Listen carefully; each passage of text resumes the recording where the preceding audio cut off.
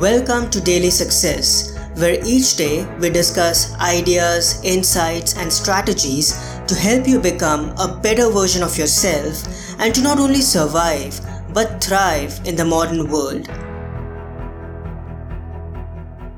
Speed bump versus barricade. As we progress forward in our everyday lives, we encounter two kinds of obstacles: speed bumps and barricades. Speed bumps come out of nowhere and they slow us down. They interrupt our intensity and our rhythms.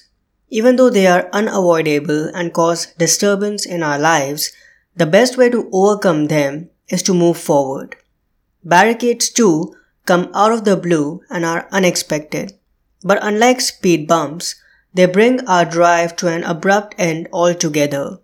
Going further is not an option. The only strategy is to take a detour, to pivot and take a new path. Both speed bumps and barricades obstruct us. However, one is a temporary inconvenience while the other is a warning of a dead end. Oftentimes, we mistake a speed bump for a barricade, a temporary defeat or setback for a lasting one.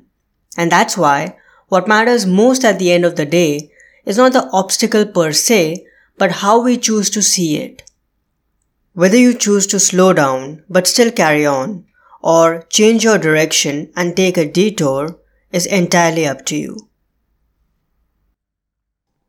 If you enjoyed this episode, you'll love my book, The Way of the Karma Yogi.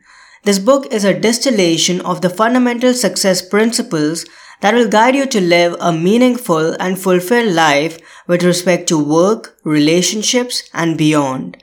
This easy-to-use, step-by-step guide allows you to bring consistency in your actions and inspires you to progress forward, leaving mediocrity behind. I'll add a link to The Way of the Karma Yogi in the show notes. I hope today's episode added incredible value to you.